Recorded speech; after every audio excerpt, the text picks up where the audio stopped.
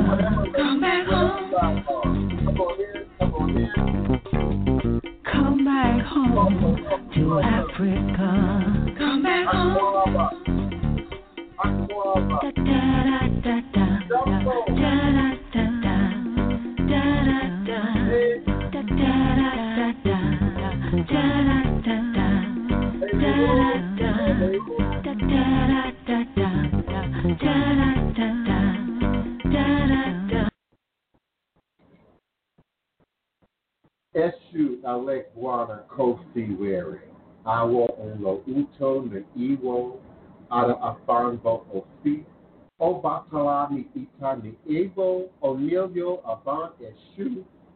Eshu is a respected elder who flogs, confronts, uncovers fools, that one versed in mystery uses truth to own you. He causes scattered to feed poverty.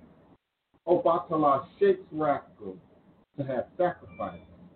The owner of warning is the one who is Eshu, Aboru, Aboye, Awoshishe, Ashe. May our Ebo reach your room. May our Ebo be accepted. May our Ebo allow what we desire to come to pass. And so we say, Ashe, Asheo, Ashe. Divine, all blessed greetings and salutations this Monday, October 5th. You are now listening live to the Divine Prince, Pan-African spiritualist, practitioner, author, and advisor, Elagun Oloye Hutu Obeya Bokur, sharing with you in all things spiritual, mystical, metaphysical, cosmic, evolutionary, revolutionary, healing, and holistic Dibia from a Pan-African Hoodoo world spiritualist perspective, understanding that all is truly and indeed a blessing. You can just see beyond the veil, for it is all just an illusion and a test in one of the greatest divine mysteries of this life cycle. This is my constant prayer, my mantra, affirmation, reverberation, reiteration, and it is a personal living reality. It is indeed crucial to every endeavor that I seek, every journey that I embark on, the beginning, the ending, the place where I realize and crystallize all my endeavors, understanding that I and I alone create and co-create my divine destiny, and I alone create and co-create my divine blessed reality. And so it is. Ashe. I am always humbled and appreciative to have the opportunity to meet you here in this created sacred space of gods and goddesses among our ancestors, our collective and individual ancestors, if you will. I am eternally grateful for Congo Square and Congo Square Preservation Society, for the community, and being a part, being connected to, again, something that is indeed sacred. And it's not just sacred and spiritual and mystical and religious for some of us, political for others, but indeed it is our first line of defense.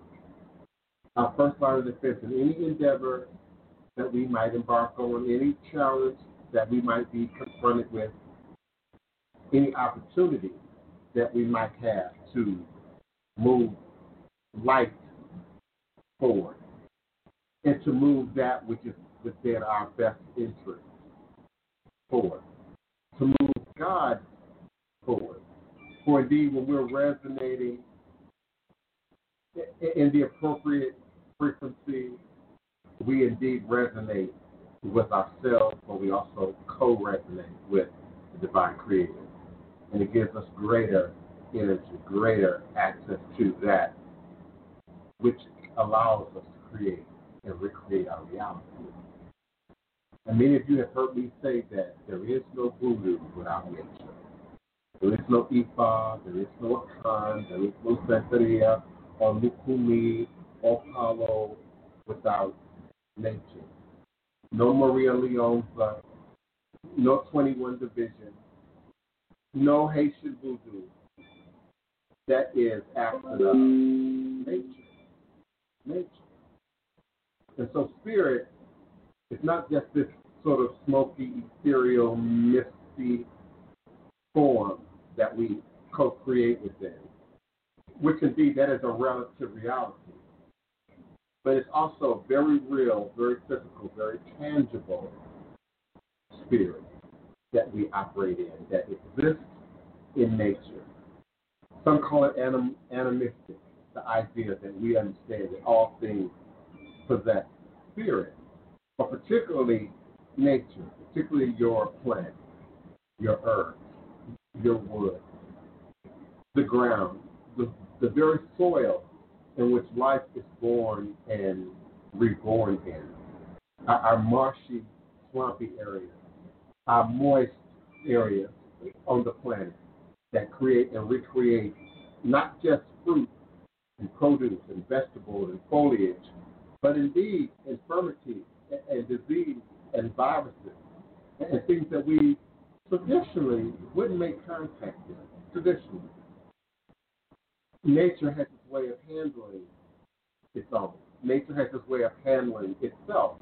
And so our jungles and our dense areas have housed, some would say for thousands of years, viruses and contaminants that we normally in humanity would not have connection to.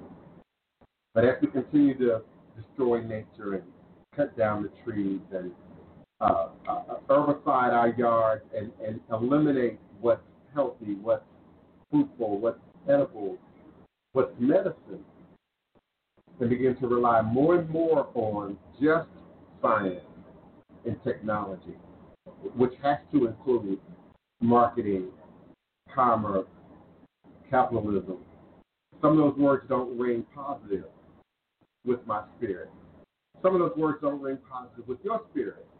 While other words might be a necessity to our very survival. So it's hard sometimes. Me and my mom had this discussion over the weekend. It's hard sometimes for me to separate spirit and spirituality and religion from politics, and particularly voodoo, with 4 O's, particularly voodoo, with a U, particularly, because it was in this environment of politics, of forced servitude, enslavement, of wicked leaders and wicked rulers and capitalists who would otherwise disregard your humanity, disregard your very life for their own benefit, for their own self-endowment. So sometimes it's very hard. Greetings, Matthew Ferguson. Divine all blessings, peace and blessings. Sometimes it's hard to separate politics from spirit in our daily lives. Our daily lives are fumigated with so much pollution. Even amongst the wonders of technology, so much pollution. We can use our internet to search information and research and history and study, but then at the same time, we're getting a great degree of pollution, negativity and jealousy and harm and violence and wickedness that exists in the world.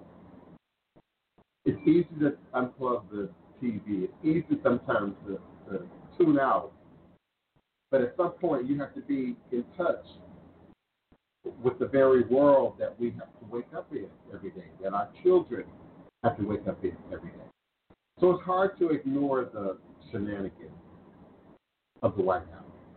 It's hard to ignore the shenanigans of that Cheeto that y'all call the president.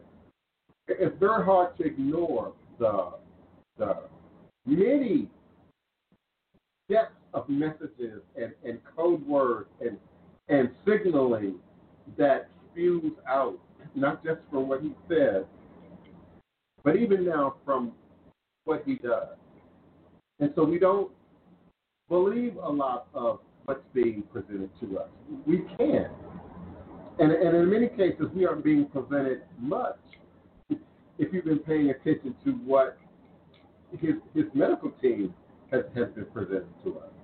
So it is indeed in these times that I fall back on ancestors. People say, well, what do you do? How do you deal with it? How do you process it? Along with everyday life. First, I fall back on my ancestors. First, I fall back to my ancestors. That is indeed your front line of defense. I don't care who you are, where you are, what your scenario is, what your income is, what your particular, position in the crossroads of life is. We all have ancestors. We all have those who survived and then ultimately went on to the next level of existence, but survived in this, what we call humanity, in this world. And particularly our ancestors that made the Middle Passage, that has survived continuous attempts to stop us, block us, eliminate us, prevent us, denigrate us, dehumanize us, and still I rise. Thank you, Maya Angelou. And still we rise, and still we get up every day. And as one of my godmothers, may she rest in her womb, Mama Yeye, used to say, baby, y'all just getting by on your ancestors. Y'all just getting by on your ancestors. Iba I Shango. Iba I Oya. Okay? Ose Shango. But we just getting by on our ancestors in most cases. And when we consider the blocks, the issues, the complications, often our ancestors are present in that. They're present in that to move us away from, to deter us from, to distract us from, to draw our attention to that which is in our best interest. And particularly when we can't hear, particularly when we can't see, particularly when we don't understand. Heaven forbid we be in denial or just arrogantly and woefully ignorant. Heaven forbid. But it is indeed the ancestor. I used to hear a saying once upon a time, God protects babies and fools. Did your mama used to say that? Did your grandmama used to say that? God protects babies and fools. You know, so there's a degree in there, in the middle, where we're obligated to be co-creators. It's more than just our immediate needs. So our immediate needs are important. Our immediate needs are necessary to our survival and to our overall sense of wellness and well-being and energy and motivation, indeed. But then when do we grow up? When do we step into? And now, more than ever, I was in the spirit realm last night, and I kept being led back to 1962. 1962, the Cuban Missile Crisis. And Spirit kept saying, never more have we been in danger than we are right now. The most recent past, and the Spirit kept leading me back to 1962. And so I had to do some research, and that was the year of the Cuban Missile Crisis. And I know that predates many of you in this audience. But it was the closest time that we've been to real nuclear war, to really having the communists and Americans launch some kind of toxic, nightmare into the world with the threat of us all being eliminated. And so the time that we exist in right now is more grave than ever before. And so I asked, why can't we see? Why can't we hear? Why don't we understand? Witchcraft. Witchcraft. What explains the madness that we're seeing right now beyond witchcraft, beyond alien intervention, beyond something demonic? And what clouds the vision and clouds the ears of those around him that would subject themselves to potentially death? COVID-19 ain't no joke, people. Do we still need a lesson in COVID-19? COVID-19 is no joke. And so if our president, if the Cheeto in the White House, says one thing and does another, it really puts into dispute what's true and what's truthful. And where does truth and truthfulness get you in the world of 2021, 2020 and 2021, going into 2021? Because this year is about over, y'all. This year is about done. We need to now be focusing on the next thing. So I'm going to get off my political soapbox. Please just vote. Vote. Vote. Inspire others to vote. Motivate others to vote. Assist your mama, your grandmama, your uncle, your aunt, your cousin, your brother, sister. Assist them in the process. If you can prevent people from having to, go out in public transportation or be exposed to the COVID, do your role. Play your role. But we can't just be inactive. We can't say we all get it, we all understand we're operating in consciousness and then not have that show up in demonstration, have that show up in our behavior. There's a moment in time where we must do something, and that moment is right now. The threat is women's rights, the threat is civil rights, the threat is human rights. There are many threats attached to not doing anything right now. And so I just ask you to do something, participate, be active. If you can't get up off the couch, if you can't leave your house, if you can't leave your neighborhood, utilize your internet, utilize your social media, use your Twitter, use your Facebook, your Instagram. I'm seeing people well into their 70s and their 80s that are really active right now in social media like never before, just under the threat of what may happen after this presidential election. And even at my age, I can't remember another presidential election that was this fiery. I remember all the drama around Reagan. And the 666, Reagan's first name, middle name, last name had 6 letters in it. And he was the mark of the beast. And, people were really, really worked up. And if I'm not mistaken, that number fell for the three-digit lotto number in Washington, D.C. Okay, during that time period. And so it was a big deal. It was a big deal. But now it makes Reagan, it makes Bush, it makes Obama, it makes Carter, it makes many, many who come before him pale in comparison, weak in comparison to the danger that we might be in right now if this man is continuing to lead, is continuing to do what he's doing. So I'm going to move on. I'm going to invite you to be a part of the conversation today.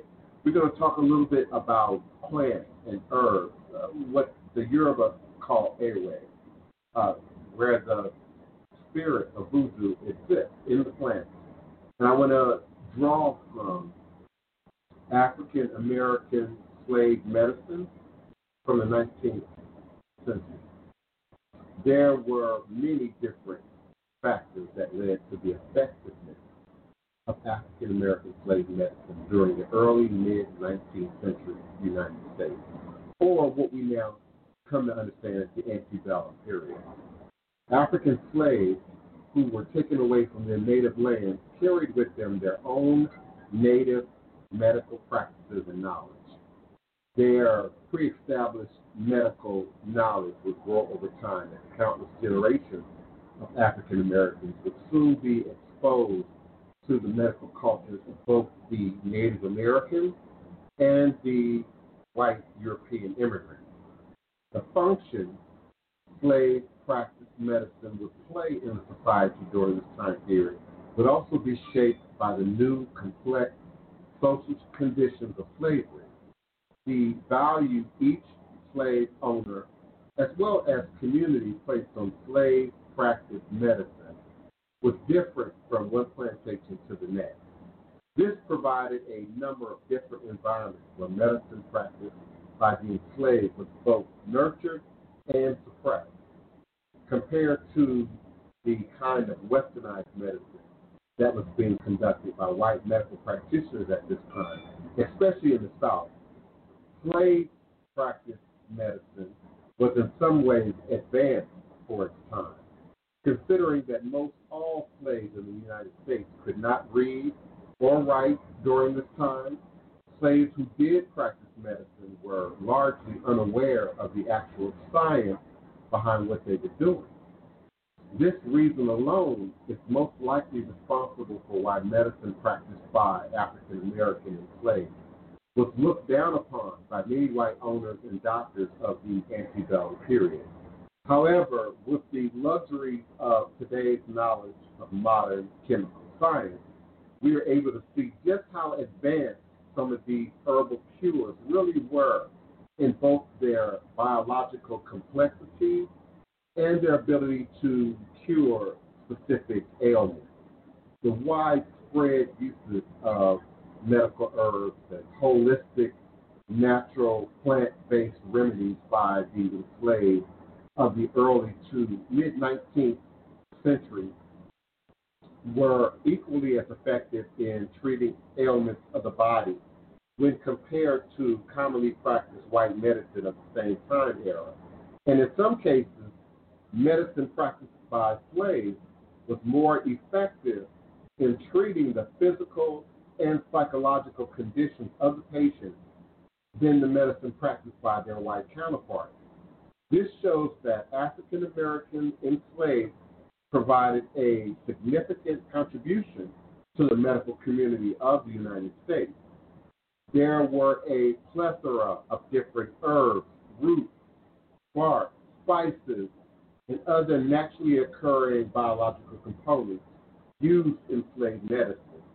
Their uses as well as prevalence were contingent on their availability and usefulness.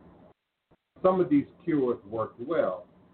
Some offered little more than coincidental cures, and others were even a bane to a person's health. However, each of these cures, effective or not, built upon the already pre-established knowledge that slaves had medicine.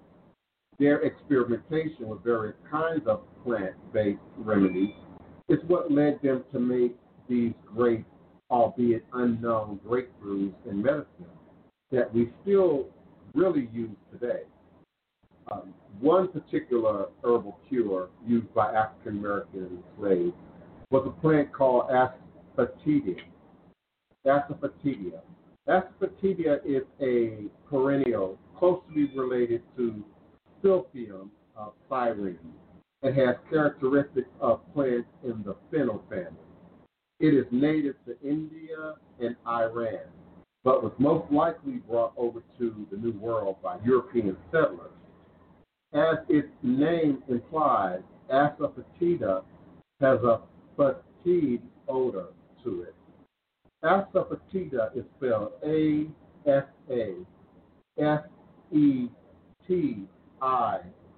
like David, A. Asafoetida. A fetid, F-E-T-I-D, odor to it.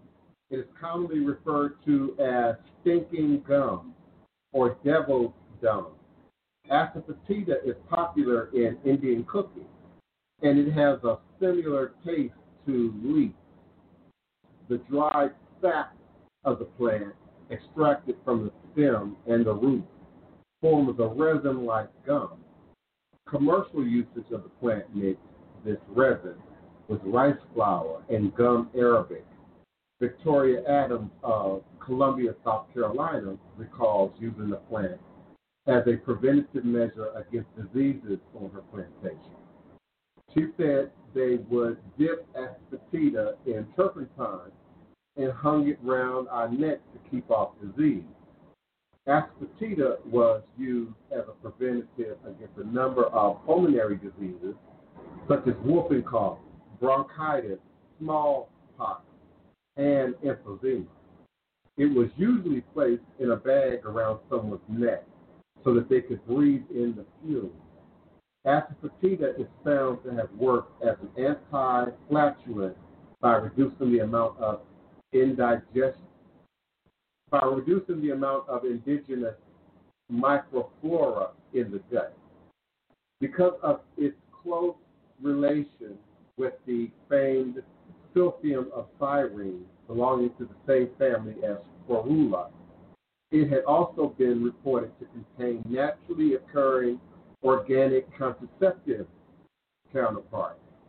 However, its most notable traits are its antimicrobial or antibiotic elements, and its ability to fight off influenza as well as other forms of viral flu. We ingested asafoetida, worked it in the gut to limit bacteria growth. But when worn around the neck, the pungent fumes can open congested airways, kill harmful bacteria in the nasal passages. The U.S. Pharmacopoeia approved of the herb to fight the spread of Spanish influenza in 1918.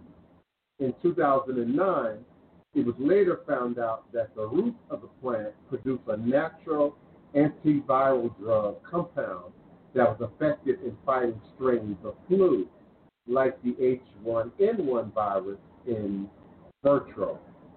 This may have been an important factor concerning its effectiveness against Spanish influenza. Modern medicine at the time did not have anything of this potency that was able to combat many of the pulmonary diseases suffered by both white and African Americans. The use of turpentine on these resins most likely acted similar to Vicks Vapor Rub in its ability to open up nasal passageways. Turpentine also acts well as an antiseptic due to its nature as an organic solvent. Turpentine is a sap harvested from a number of different pines in the United States, and it is primarily made up of organic molecules such as pinene, Pinenes. However, turpentine is also extremely flammable, and because of its nature as an organic solvent, it is often harmful to breathe directly into the lungs. When turpentine is applied to the skin, it also irritates the applied site and can cause bad rashes. Other forms of medicine employ the use of boiled water to dissolve polar organic materials in teas for oral consumption. As some of you might remember, a little while back, I shared a bit of a recipe that I learned from my mother, particularly during cold and flu season. And I'm not sure if she gained the knowledge from her mother, but the use of pine cones, and particularly the brown, hard, woody pine cones, not the green pine cones. That could kill you. But the hard, woody pine cones that you find, particularly up north, clean them really well, wash them, and the boiled compounds that I just shared with you are what's produced when you boil that pine cone. And that tea is drinkable. You can add honey to it, another natural organic antibiotic. You can add garlic to it, onion to it, and believe it or not, it doesn't taste quite as bad as it might sound like it would. Particularly if you add a little honey to it, to give it a little extra flavor. But it's very powerful for opening up the passageways, the airways. And I don't want to confuse this as some kind of reference to what we're dealing with right now. I'm just sharing for history.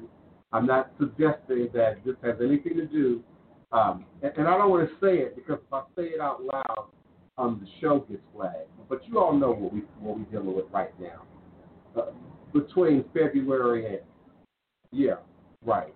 So I'm not speaking to that, but I'm speaking to ways in which even before we had access to the healthcare system, even before we had access to some Obamacare, even before we had access to any sort of professional medical intervention, we indeed had to heal ourselves, had to rely on the knowledge, the wisdom, the understanding that we had and possessed and managed to hold on to even through the Middle Passage, even through attempts to eliminate and eradicate any memory of our own knowledge. And so it's very powerful to have that awareness going into 2021 as we become spiritualists, as we realize the opportunity to grow ministry, as we realize the opportunity to grow health and wellness in 2021 in a way that's never been present before, and particularly for our community. The desire to become herbalists and spiritualists and healers and healers and other forms of spiritual and religious practitioners is a very noble challenge. And indeed, it's a vocation. And so we should provide our best, learn what we can, grow where we can, gain all the experience that we can, absorb the knowledge of our elders while it's available to us, and not just in books, not just in digital form, but indeed absorb the knowledge, the word, energy, the wisdom of our living elders while they are yet among us, so that we don't lose connection ever to this information. I'm also greatly concerned about the elimination of what's natural, and particularly in the cities and suburbs, where people are applying herbicides and all sorts of chemicals to eliminate your clovers and your dandelions and your other edible and herbal growth that's coming up, in your otherwise healthy yard. That's one of the reasons it's coming up in your otherwise healthy yard, is because well in the ground it's fertile for the growth of food and healing plants. I have a preference for that which is edible and usable. I don't particularly care a lot about what's ornamental. For indeed, edible and herbal plants can be ornamental, can be extremely ornamental. There's nothing better than a healthy rosemary bush. There's nothing, more appealing than basil and a variety of basils that are available to us that offer fragrance and offer ornamentation and draw healthy bees and butterflies, to your yard, to your garden, to your produce, that help to preserve life on the planet. Such examples of these practices are the usages of salve had for, let me go back. Other forms of medicine imply the use of boiled water to dissolve polar organic material into teas for oral consumption. And then I stopped and shared the story about boiling the pine cones, for congestion. And such examples of these practices are the use salve had for burdock root. Burdock root is more famously known as Articum lapa, or the plant that inspired George the Mistral of Switzerland to come up with the idea for Velcro in 1941, after observing the way the seeds of the plant hooked onto clothing. The root of the plant was sometimes ingested directly, and other times was ground up using tea as a means of administering the drug. Modern science has found that the roots of the plant possess antibacterial or antibiotic and antifungal properties. There is also evidence that burdock root contains compounds that demonstrate anti-inflammatory properties.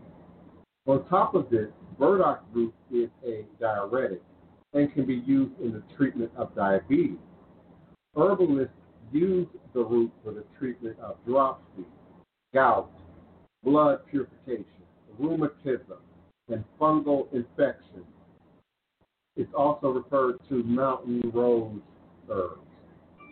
This root was crucial in the production of gentle antibiotic salves and pills. The medical knowledge that slaves, they got salves in one sentence and slaves in the other, and my dyslexia is like, what's going on? Okay, the medical knowledge that slaves contributed to Western medicine is not just limited to what they learned while in the United States. Some medical procedures that existed in Africa before enslavement were introduced to whites in the U.S. after the enslaved were taken from the continent.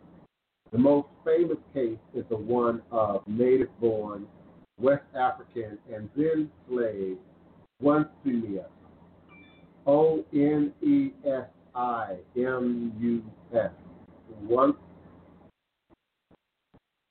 Onesimus.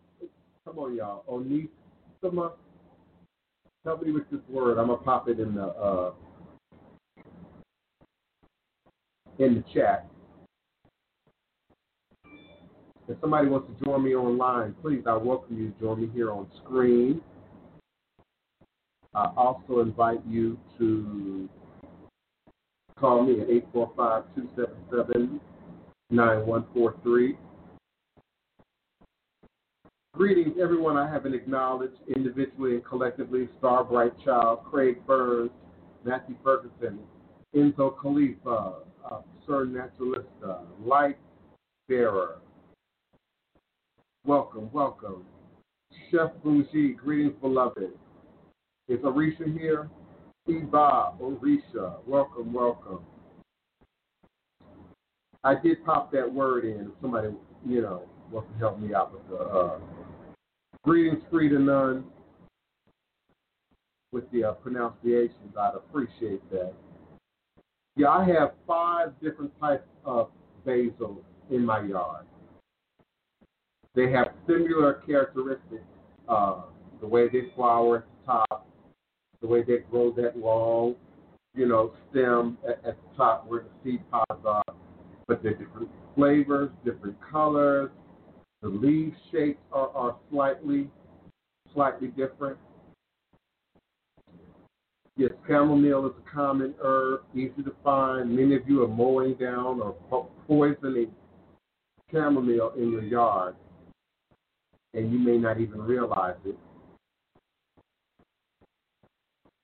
And then we turn around and go to the herb store or GNC and spend good money to buy what we're poisoning, in these lush green yards and pulling up in the urban areas. Yes, greetings, greetings. Thank you for that, Chef Bougie. Sandra C., yes. Yes, burdock, yarrow, plantain, nettle, chamomile, dandelion, wild mint. These are all commonly found almost all over America, and particularly at abandoned properties, abandoned houses, areas that are least likely to be contaminated with your herbicides and your lawn chemicals and human activity. It's in those areas that you're most likely to find these plants growing. Otherwise, where they're being cultivated, or, in places where they're not being cultivated, are these unmonitored areas. Greetings, 314. I see you on the phone line. Press the number 1 if you have a comment, question. Thank you. So how do you pronounce that? Onesimus, who brought the knowledge of smallpox inoculation to the U.S. from Africa.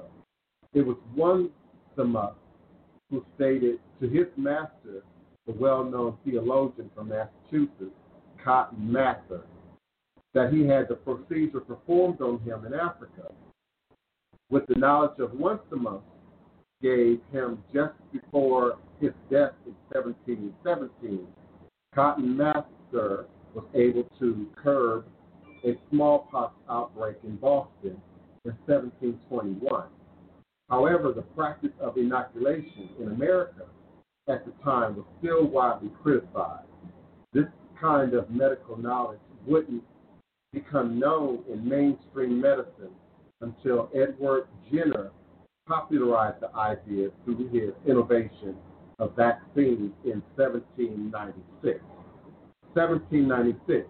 Now, I also want to stop and take note that this process of inoculation for smallpox came by way of priests of Oba Luoye, Baba Luoye, Sakpata, Sanpata, who we know in Ifa, Yoruba, Voodoo, Lukumi, Santeria, as a deity, a Loa, if you will, of infirmities and disease. And you hear me often say here that he is not the creator of, but indeed the solution, the antidote, the healing for. And it was by way of accessing this particular practice, this particular set of traditions, that our beloved ancestor was able to have his knowledge appropriated, and we now have the inoculation that we have today against smallpox, and at a greater degree. Let me check my phone line. Area code 601. Greetings and salutations, beloved. Who's calling? Is that my mom? Hi, son. How are you today? All is a blessing in yourself. I'm doing very well. This is a very interesting show. You brought back a lot of memories. Your great-great-grandmother on your dad's side, I took you home to Mississippi when you were about 5 months old and you had a bad cold. And she rubbed you with some kind of stinky goo. She said, and I said, oh, that stuff smells too bad. She said, I don't want that on my baby. She said, girl, give me that baby. And she put you on that bed and rubbed you all over with that stuff, but it got rid of that cough and that all that inflammation you had in your chest. And your grandmother used to cook pork salad off of that grew along the back fence of my mother. And also, there was a lady in our neighborhood that used to go up by the railroad tracks and pick dandelions and sell the greens every year. And your grandmother used to cook those. And your great-great-grandmother, my grandmother, used to use turpentine for certain ailments. And your your great-great-paternal grandfather, my grandfather, used to use something called asticida. It was some kind of stinky stuff. It looked like chewing tobacco, and he'd put the water and stuff in the bottle and shake it up and take that ever so often. But it was some stinking stuff. But all of those old home remedies are good. Now we run to the doctor for everything, and we have most of that stuff growing in our yards. Yeah. And I'm going to drop the line and go back to the TV because there's two different things going on here, and I get confused. Right. I understand. Thanks for calling in. All is a blessing. Certainly appreciate the information and the history and the confirmation. Astafida, I believe, is the name of that herb. Is one of the things I had just talked about in the material that was utilized by the enslaved Africans to perform healing and other concoctions and potions and notions that aren't readily documented. We know that they had healing properties, but we also know that in the right mixtures and the right doses, these things could also be poison. And it furthers the notion that African-based spiritual practices, hoodoo, voodoo, obia, etc., would have been forced underground to some degree, just out of the sheer fear surrounding our knowledge and our ability to utilize that knowledge, not just for healing, not just for good, but also for revolution. The biggest fear, I believe, that they ever had for us, around us, with us, was that of revolution. that of uprising, that of us just refusing to go along with the system anymore, refusing to participate, refusing to be subjugated to. And in many ways, that which is distracting my mother on television right now, in many ways, we have to refuse to go along right now.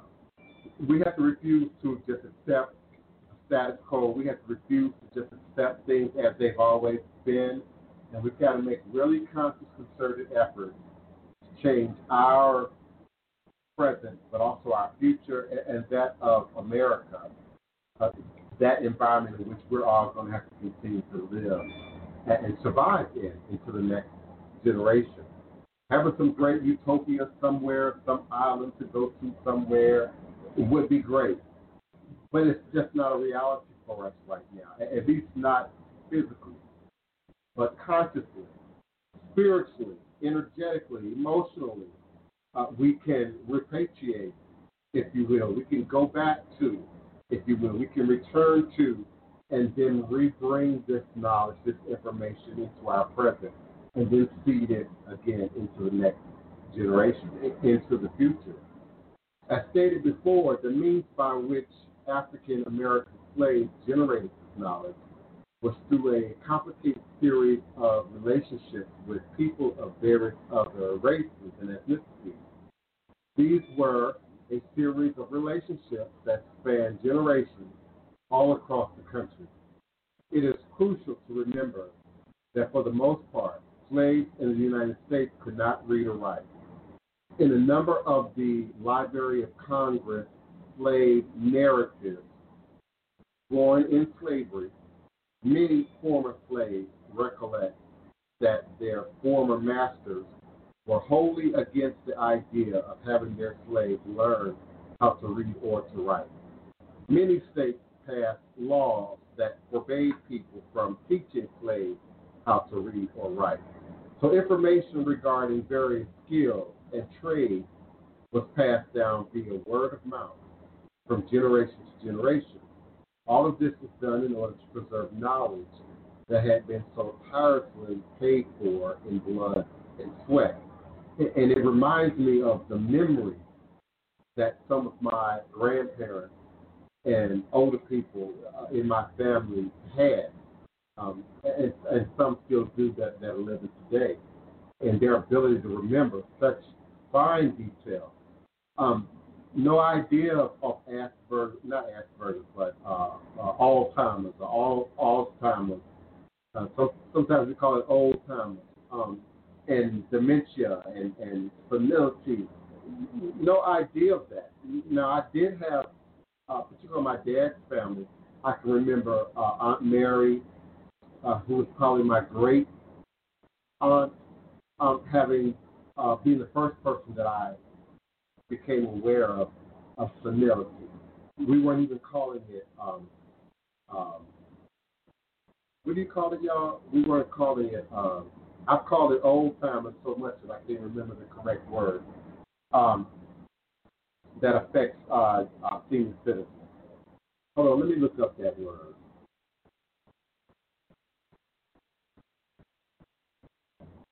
Now, see, if y'all were on the phones with me, I wouldn't have to type all these words in.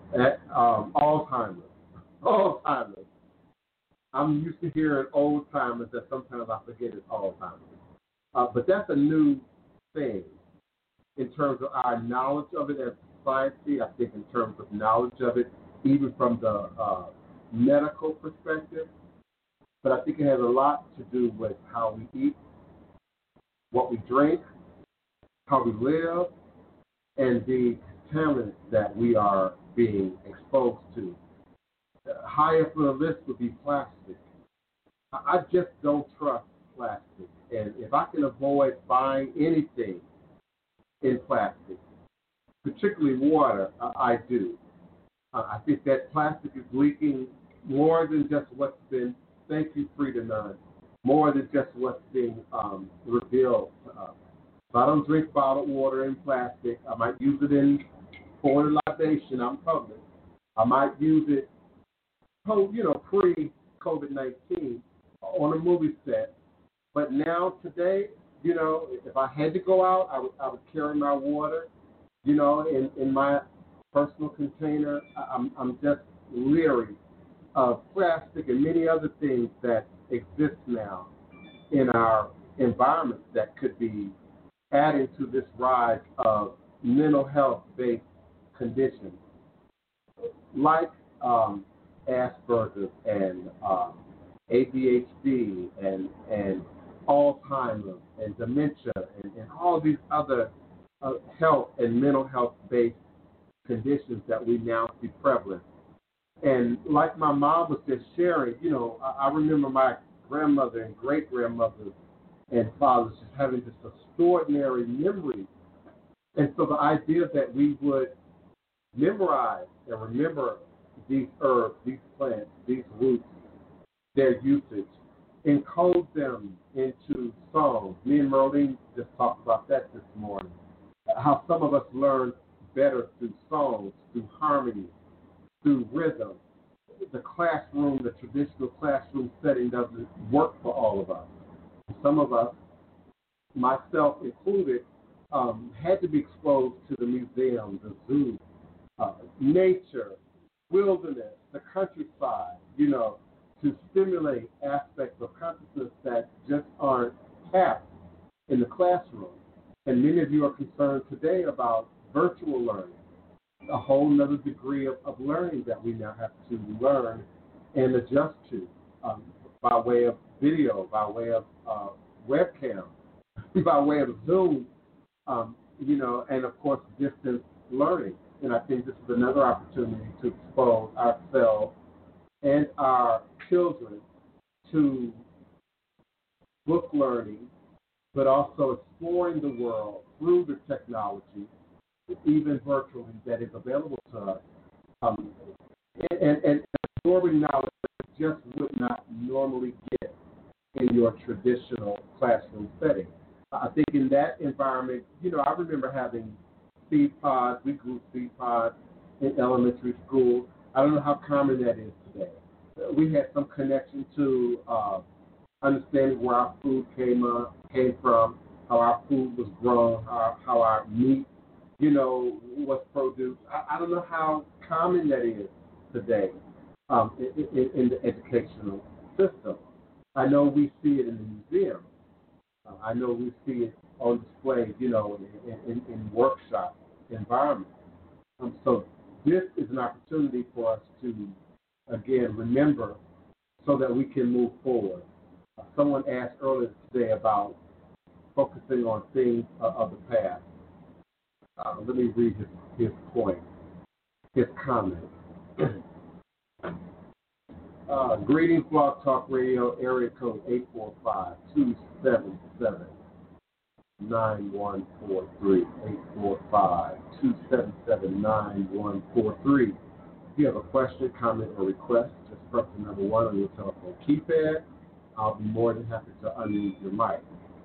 I posted in Twitter, Facebook about Harriet Jacobs, born in 1813. Harriet Jacobs was frequently the victim of brutal sexual assault from her master, James Norcom. Even when Jacobs took on a lover and had 2 children with him, Norcom's sexual advances continued. Finally, it got to be more than she could bear. And in 1835, she went to hide with friends and family in the attic of their plantation house. And she lived in this cramped attic space, I believe, for 7 years before Jacob made an escape north and gained access to her freedom. She hid in a cramped crawl space in her grandmother's attic on the North Carolina plantation, barely big enough to accommodate her. The space was infested with rats, so nonetheless, she lived there for 7 years, and in 1842, she escaped the plantation by boat to Philadelphia. Upon arriving, she was taken in by the members of the Philadelphia Vigilance Committee. She later wrote about her life and trials in the memoir Incidents It's called In the Memoir Incidents in the Life of a Slave Girl. Incidents in the Life of a Slave Girl. And it's about, again, Harriet Jacobs. And so most people responded, respect and love, courageous woman. We love you, Mommy. Thank you so much for the history. Measures of survival lives within. And my soul looks back in wonder. This is heavy. Our people are beyond measure. And then my beloved brother comes and says, when you dwell on things we've been subjugated or subject to as a people, ... An opinion. He doesn't complete his sentence. He doesn't formulate a clear thought so that you understand, what he's really saying. But for me, it's a story, as it is for many who responded to it, of great survival, miraculous survival, beating all odds no matter what, getting up again and moving on and growing on and gaining access to a better destiny, no matter what things might look like in the present moment. And I think even in today's culture, today's society, it's just too easy to become so negative, so dark, to see so much news, to see so much, media, to hear so much negativity that we don't see the hope, we don't see the opportunity for change. Excuse me, that we don't see the opportunity to really make a difference. Sandra, see, that we don't have an opportunity to protect our environment. So I take great pleasure in exploring the past, in exploring these documents, and gaining access to the knowledge of not just, the negative of our past, but indeed the nuggets of gold that exist within our past. In the case of medical knowledge, slaves would share their learned knowledge, usually with their immediate family on the plantation. And since it was not common for slaves to venture out into other plantations, much of their gained medical knowledge did not permeate far beyond their home. Anne Whitley Ware of Texas, born in 1857, remembers her mother training her in herbal medicine.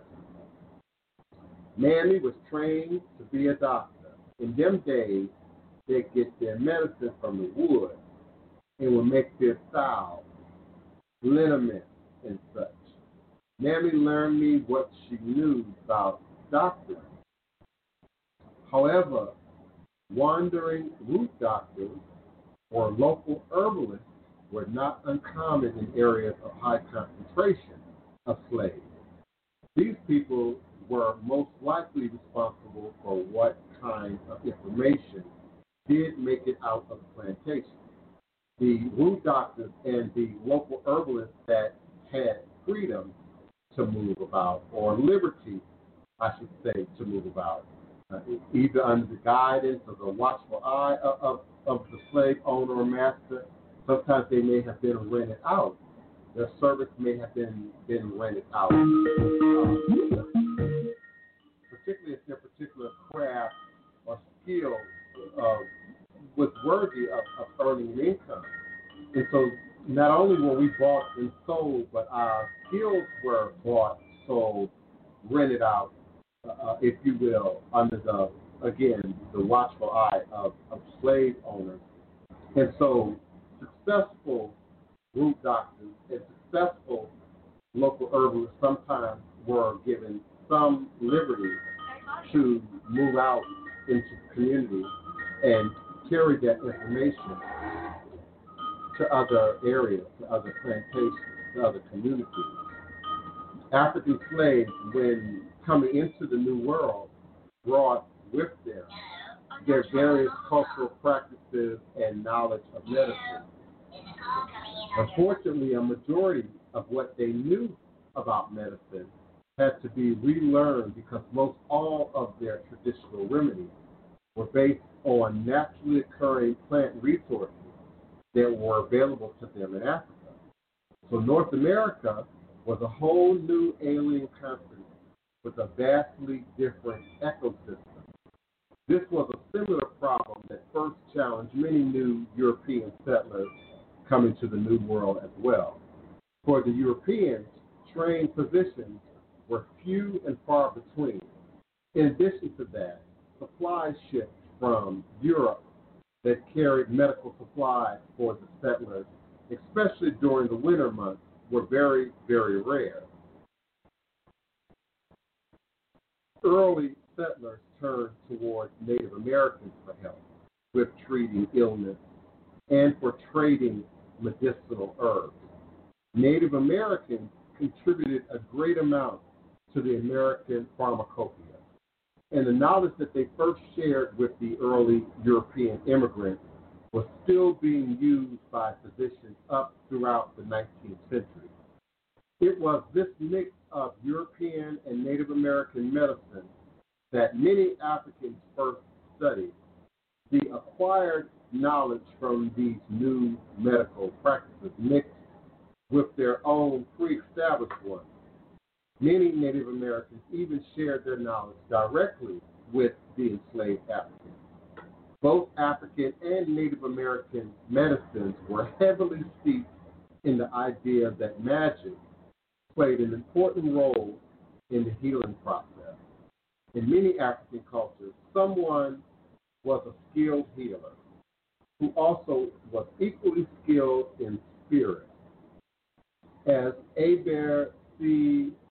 Covey, you might say Herbert, we say Hebert in Louisiana. Herbert C. Covey says, the spiritual aspects of healing and curing, as well as the role of the family, spiritual possession, witchcraft, sorcery, herbs and plants, and beliefs played an important role in traditional West African healing arts. African American slaves learned the medicinal knowledge of whites by direct osmosis. Marie Jenkins Swartz explains this process. Slaves were familiar with the therapies of the physician. Knowledge of regular medicine among slaves stemmed from their involvement as patients, nurses, midwives, and servants. Even though slaves had learned a considerable amount of their medical knowledge from whites, such as how to diagnose ailments based on symptoms, how to conduct bedside manner, and general preventative care for ailments, there was still a stigma against slaves practicing medicine. Many whites did not trust slaves practicing medicine on the plantation or on them. White people of the time saw the spiritual side of African American medicine as something wholly uncivilized. They looked at people who practiced hoodoo, root work, conjure, and other forms of spiritual healing as quacks. Many plantation owners forbade their slaves from treating themselves or other slaves with herbal remedies. They feared that enslaved people waited too long before applying treatment, were incompetent, ignorant, lazy, and were intolerant when ailments got out of hand. There was also the fear that slaves would poison their masters as revenge for mistreatment. Many plantation owners would beat slaves if they were caught practicing medicine.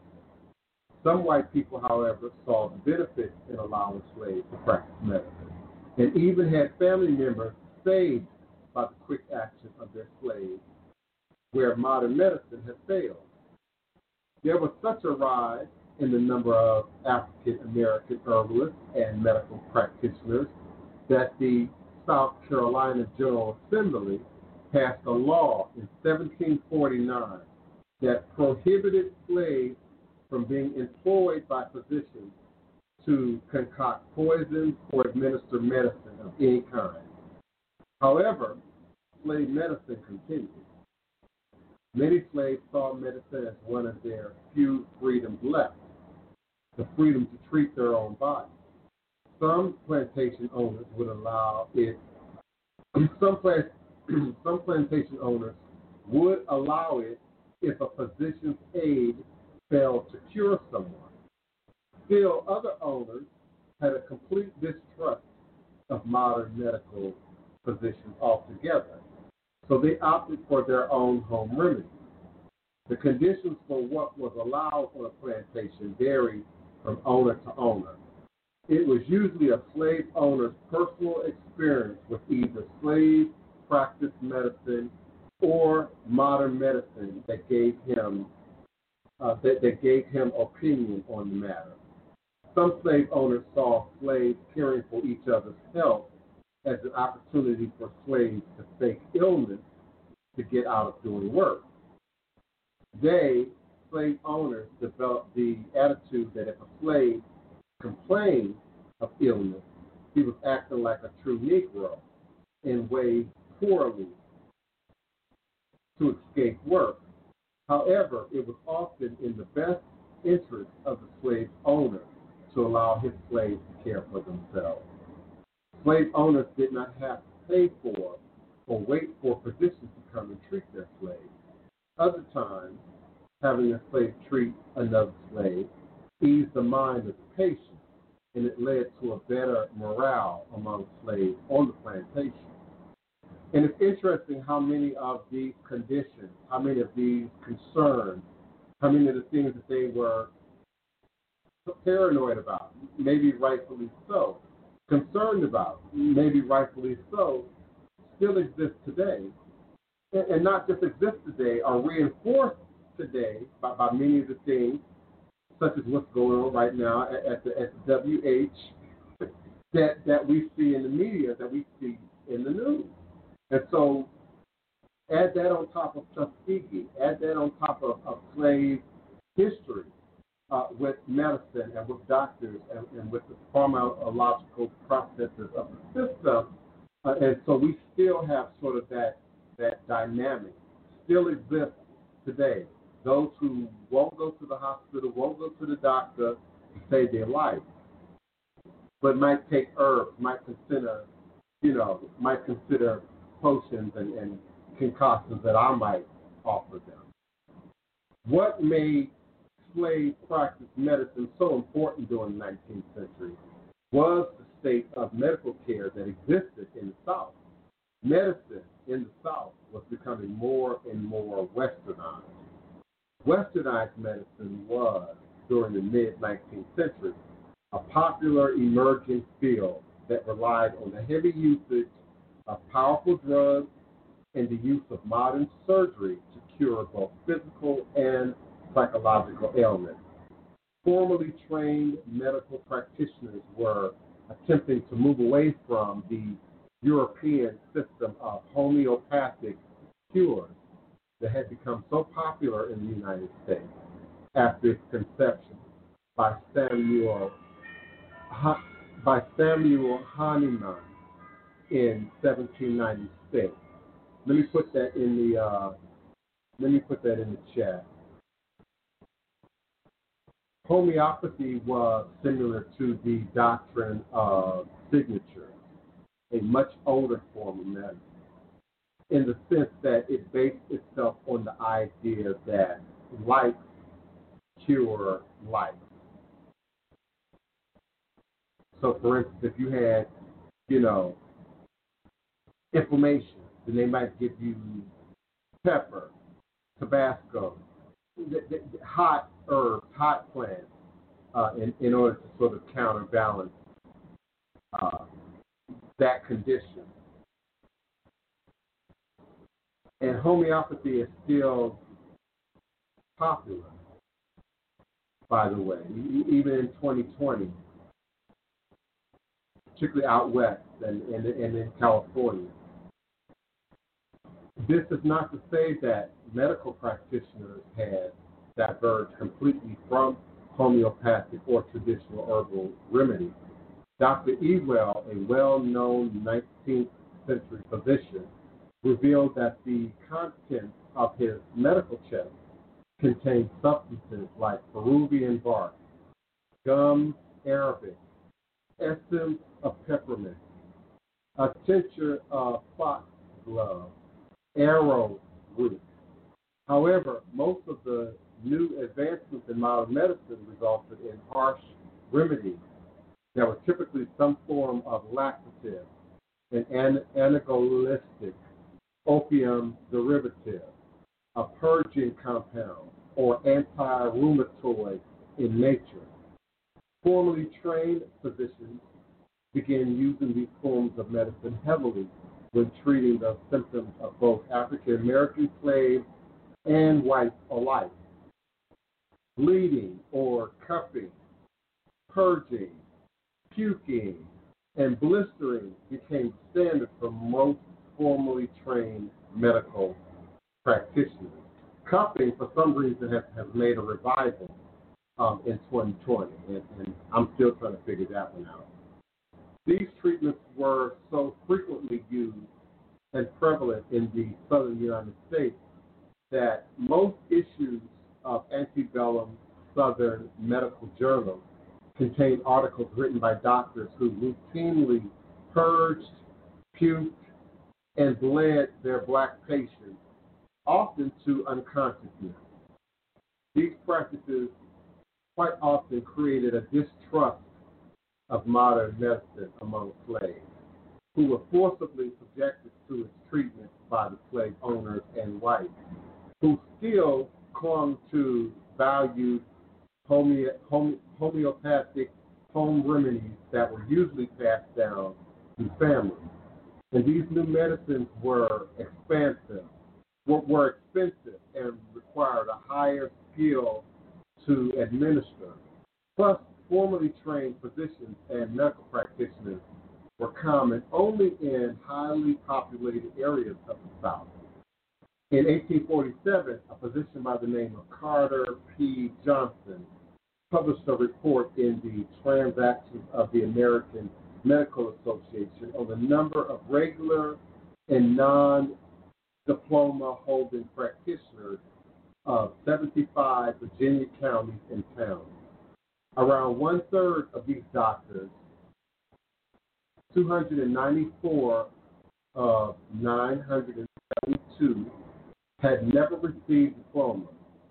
Another 30 adhered to the Thompsonian system.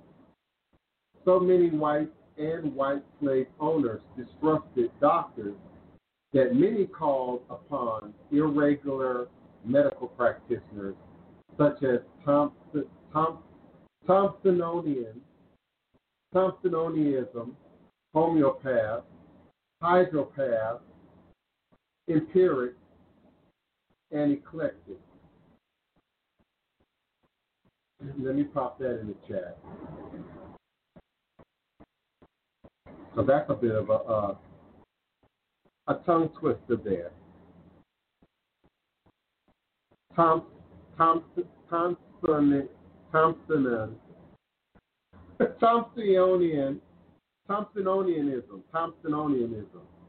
homeopath.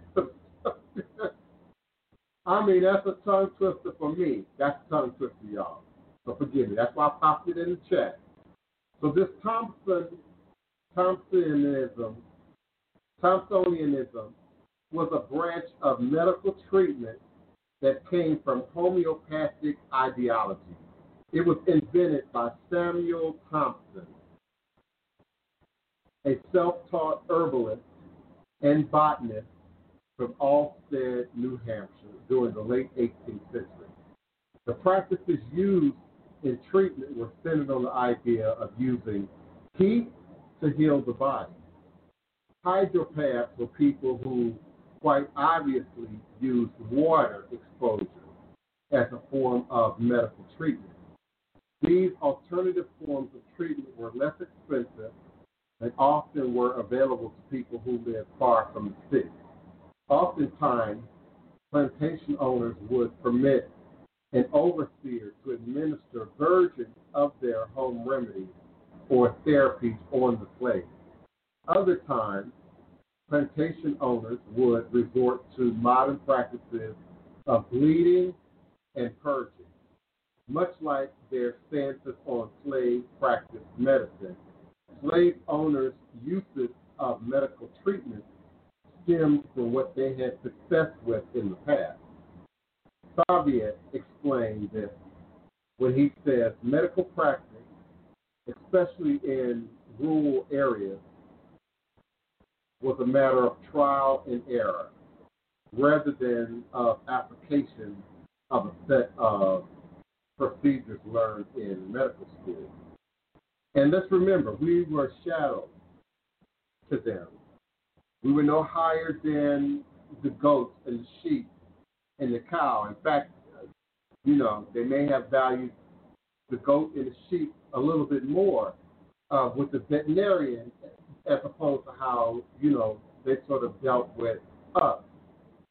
And we see some of that, on your cow fence, your cow farm, your horse farm, people who might think they can correct the problem as opposed to getting a professional sort of come in and address what might be going on. And slaves were an important investment to plantation owners, yet the overall treatment of slaves' health was abysmal. Their health became important only when a slave became sick or injured. When in need of medical care, slaves entered a strange power dynamic.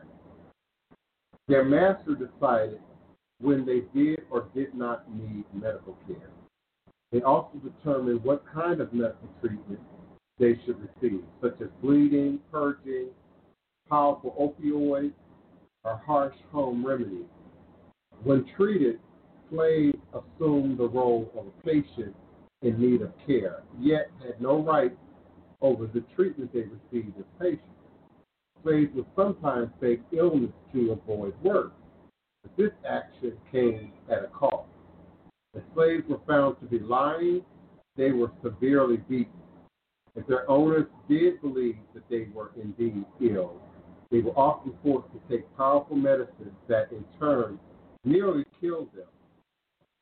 Slave medicine was empirical in its approach, meaning that it was mostly a system of health care built over time by observations and experience. However, even though slave medicine did follow an empirical style, slaves were more attuned with what kind of natural remedies worked and in which ways. Like other natural remedies, however, there was an element of superstition that at times outweighed practical means. One major difference between African American slave medicine and white medicine was the basis for slave practice medicine was not steeped in the idea that such race was biologically different. This distinction between races may have existed in their outlook on spiritual healing, but not in their decisions when administering herbal medicine. Much of what made modern medicine so brutal towards African Americans was that it was based many times on race. It was based many of its treatments on the idea that Negroes were biologically inferior to whites, whereas slave medicine was medicine. And so they didn't care if it was master or slave. The application of spirit would have been the same. But in modern medicine, race played a role and continues to this day to play a role, as we see it in the COVID-19 numbers and the prevalence of COVID in the black and brown community. This idea was argued after physicians in the southern United States observed that many Native Africans possess an inherent immunity to malaria. Many Native Africans possess an inherent immunity to malaria, as well as an increased vulnerability to pulmonary diseases such as tuberculosis or whooping cough. From this and other various differences in health, it was accepted by both southern and northern medical communities that Africans were biologically inferior to whites, and their race was designed for hard labor. Salvit explains that medical theory and practice was still in such a state of flux in the late 18th and early 19th centuries that there was little risk of any true scientific challenge to medical systems based on racial differences. Slave folk practitioners existed primarily as midwives, grannies, herb doctors, root doctors, spiritual healers, kitchen physics, conjure doctors, and to a lesser degree, formally trained physicians. However, those who became formally trained physicians were also freed African Americans. It was also in some ways similar to Eurocentric medicine at that time, considering that it was heretic in many ways. Heretic medicine was a traditional form of medicine that encouraged the use of treatments that were physical or immediately observable. This, of course, often jeopardized many patients' health. Let me pop that in the chat. Appreciate you all for being here with me, and particularly on this topic. I hope you are hearing and understanding the interconnectedness between slave medicine, herbal practices, American ideas about race and medicine, and how that is still absolutely relevant to today. Heretic medicine. My pronunciation might not always be on point. And so that's why I periodically stop and pop it into the chat so that you all can get the spelling and clarify the pronunciation sometimes of these words for yourself.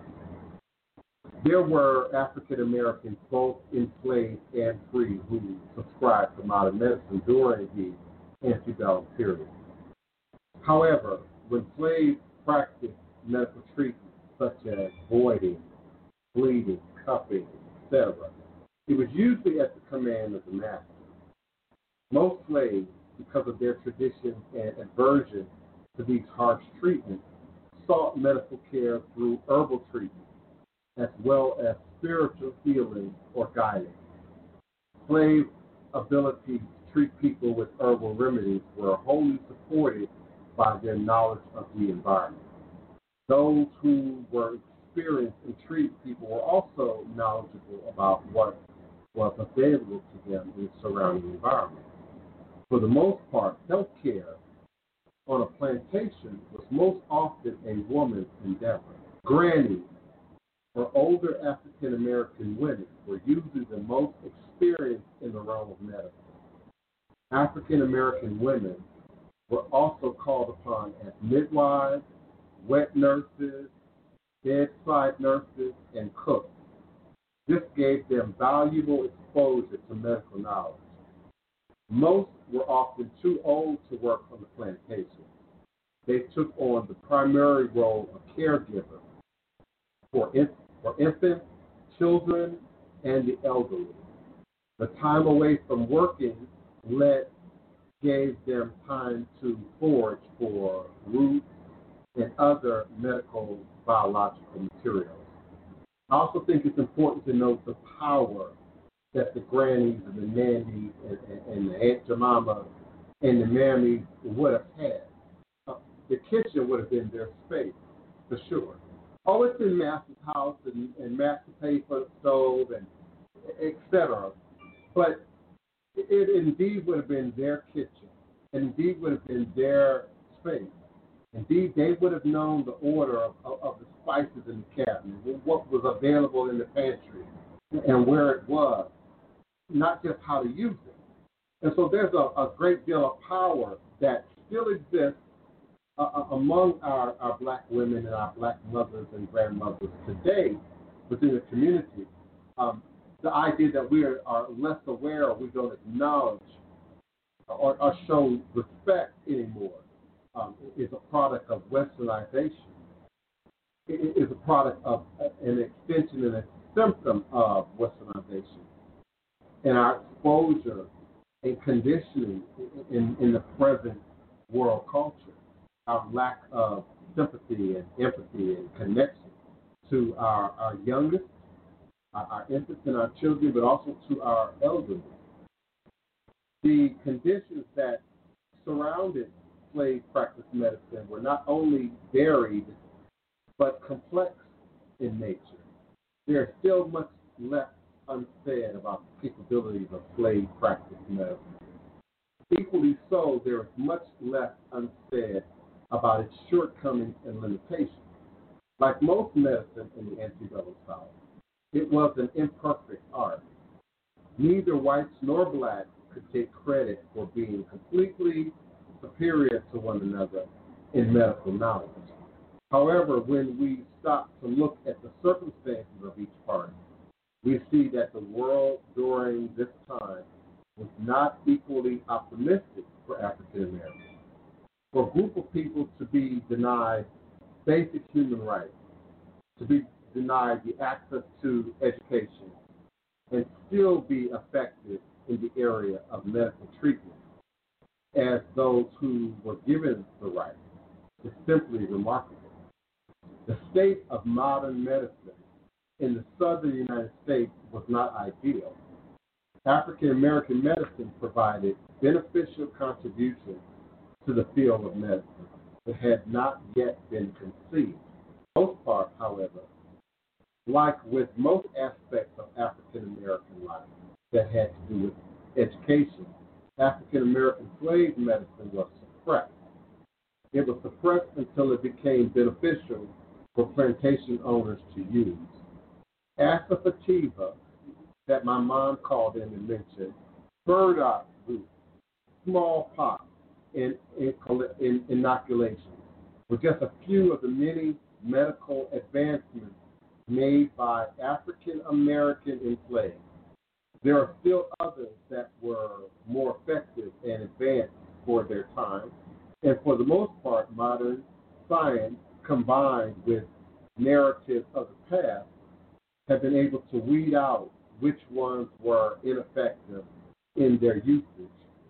Much of this information not only signifies the importance of African Americans' contribution to the American pharmacopoeia, but it also signifies the importance of African Americans' role in the advancement of westernized medicine. And I'm going to share in the chat the documents and the books for my more advanced students that were drawn from, so that you can do your own further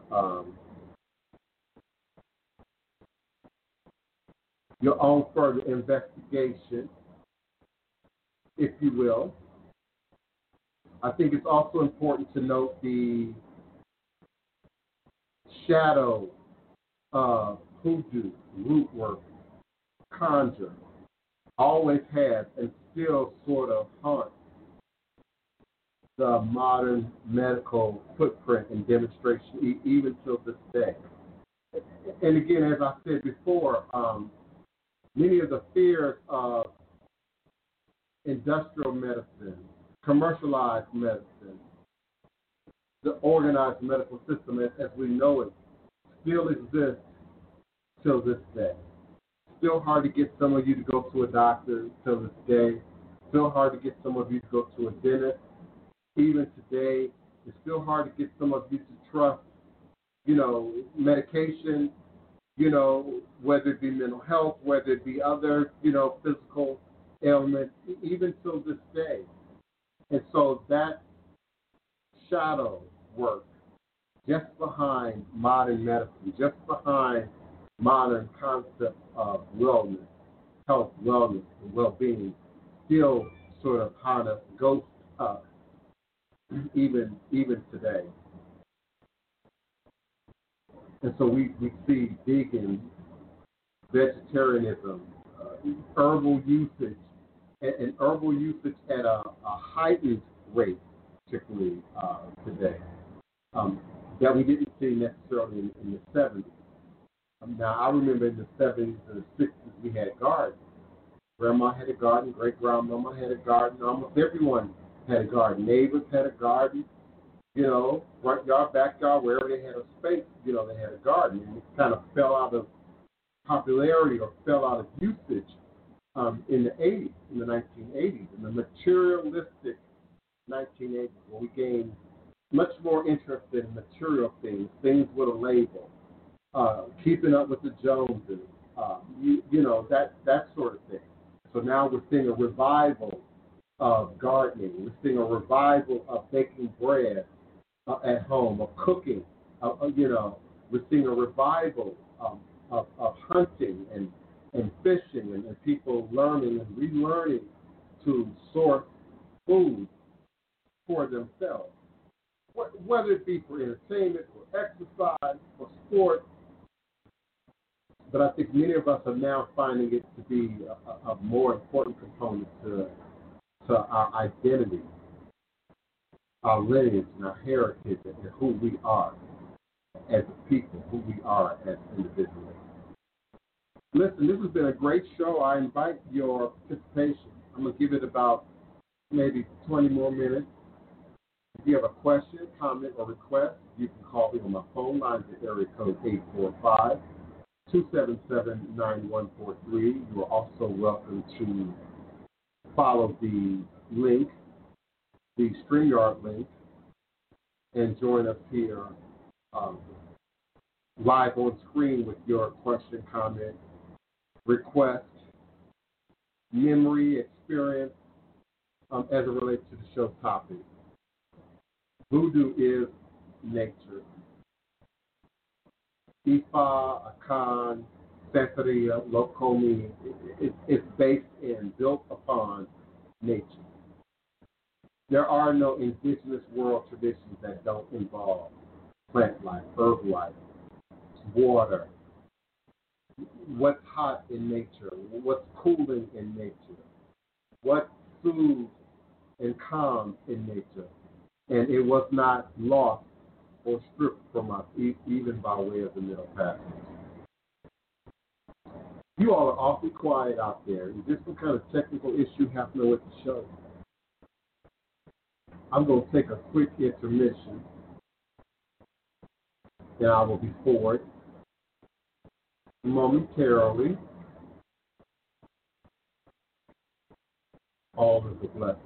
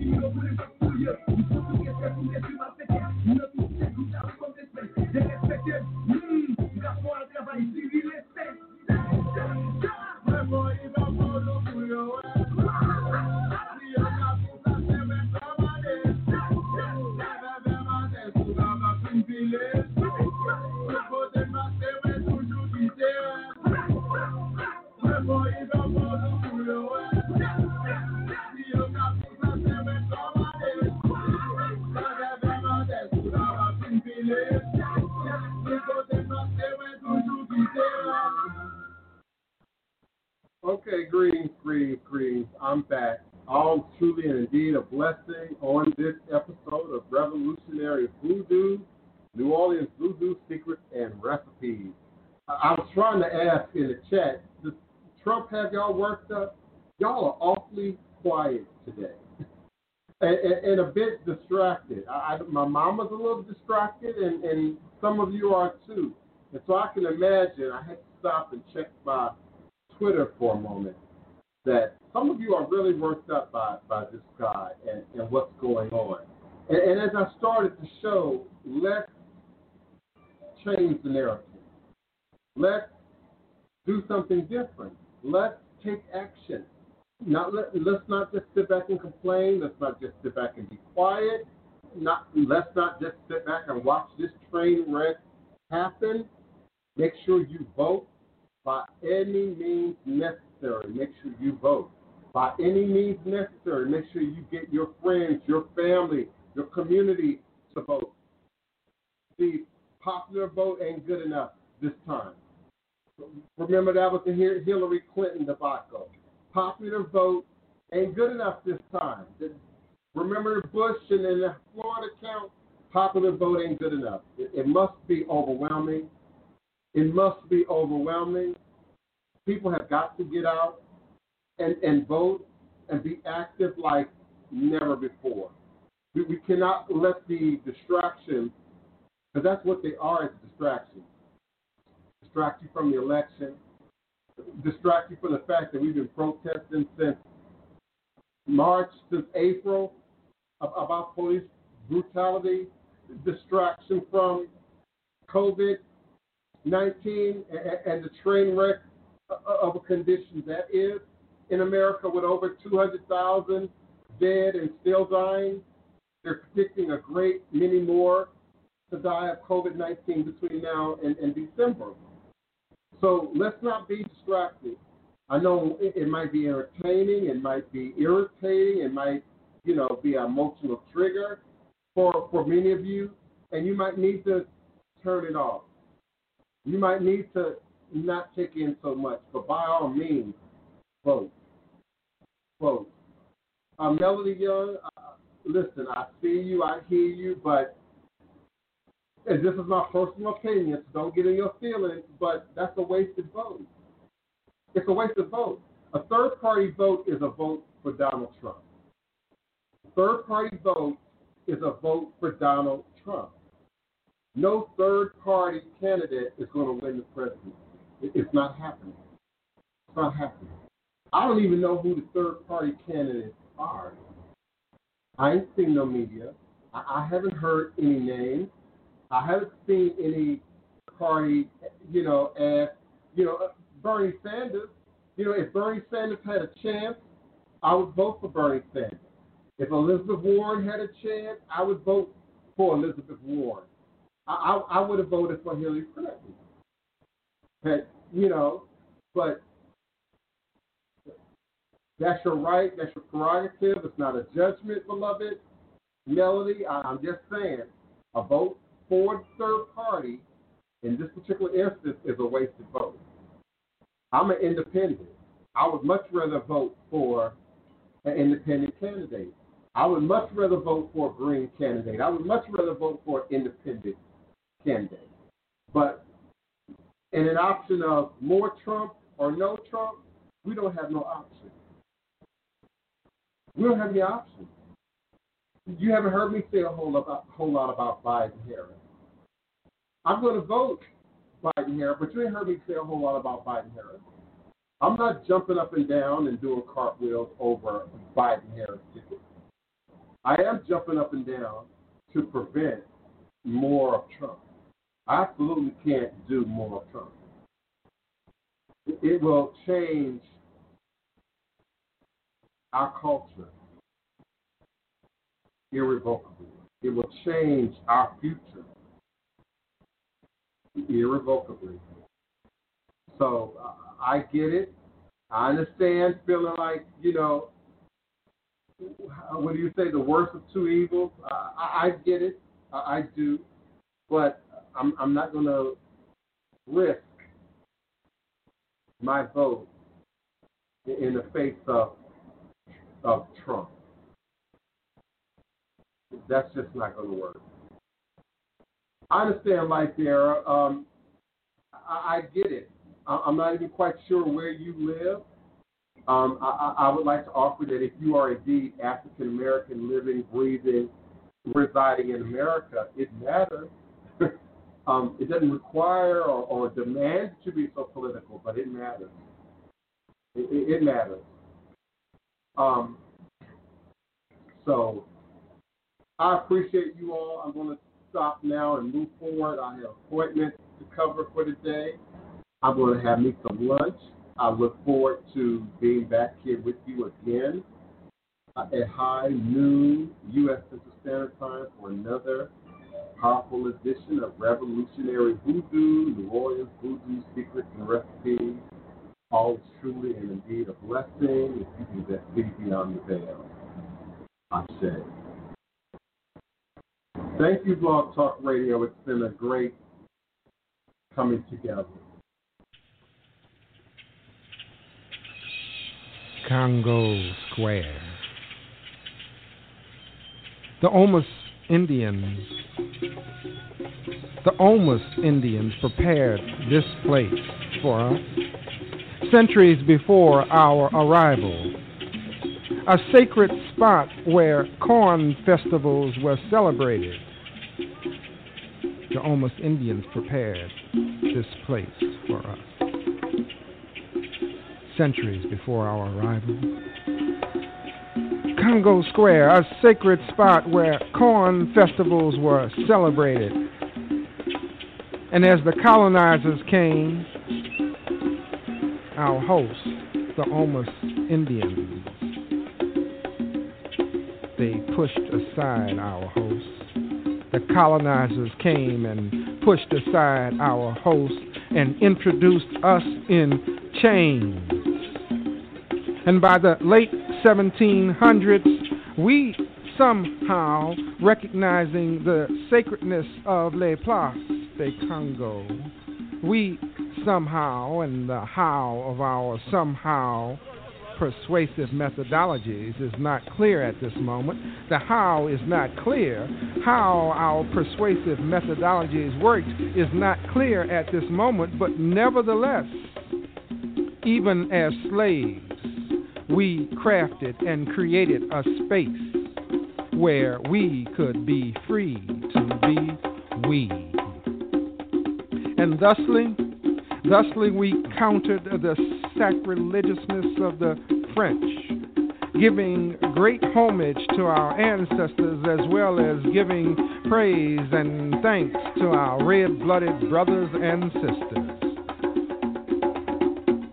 This is an oral libation toast to Congo Square, to Native Americans, to our ancestors who made a circle out of a square and gave us a way to save ourselves from the transformatory ugliness of America, which refuses to recognize the spirituality of life, which refuses to recognize the spirituality of life and celebrates death with crosses and crosses, double and triple crosses, the middle passage, the first cross, Christianity, the double cross, and capitalism, the ultimate triple coup de grace cross of our captivity. But the terror of crosses notwithstanding, we sang, we beat, we be, we was and is. Hail Congo Square. Congo Square. Our African gods have not been obliterated. They have merely retreated inside the beat of us. Inside the beat of us. Our African gods have not been obliterated. They have merely retreated inside the beat of us until we are ready to release them into a world that we recreate. A world heralded by the beating of black heart drums. Heart beat,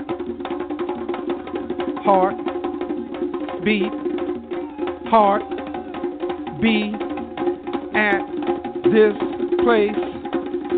this place, be heartbeat, be we beating place in new world space, being in place in new world, preserving our ancient pace.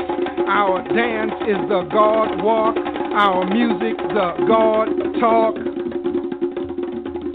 First thing we do, let's get together, circle ourselves into community. No beginning, no end, connected together and singing, ringing, singing in a ring. Second, let's be original, aboriginal. Be what we were before we became what we are.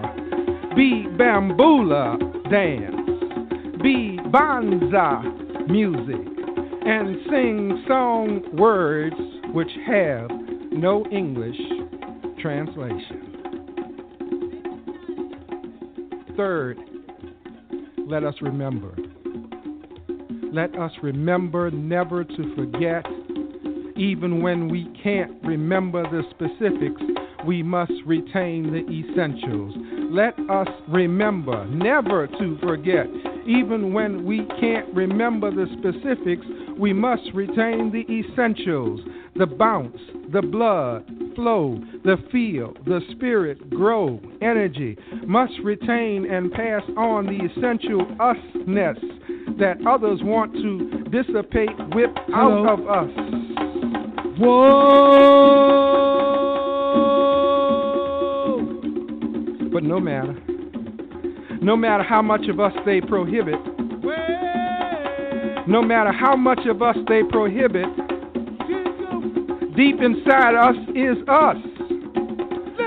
Deep inside us is us. Remains us inside and needs only the beat to set us free. The beat to free us. It is morning, a Sunday, a field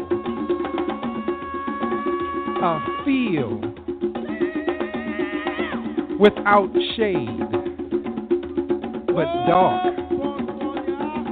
dark with the people black of us in various shades, eclipsing the sun with our elegance.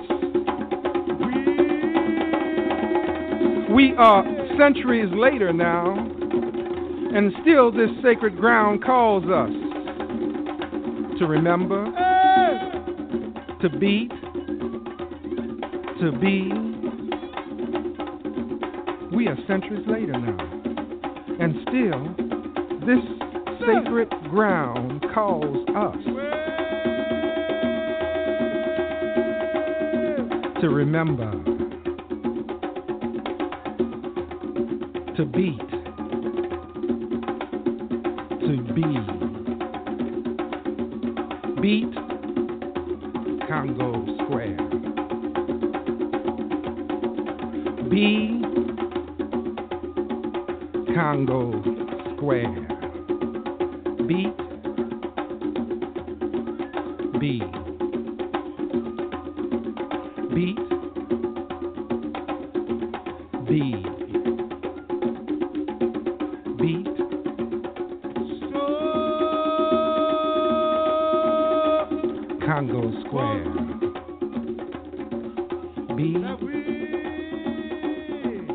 Congo Square. Beat, beat, beat, beat. Remember, remember.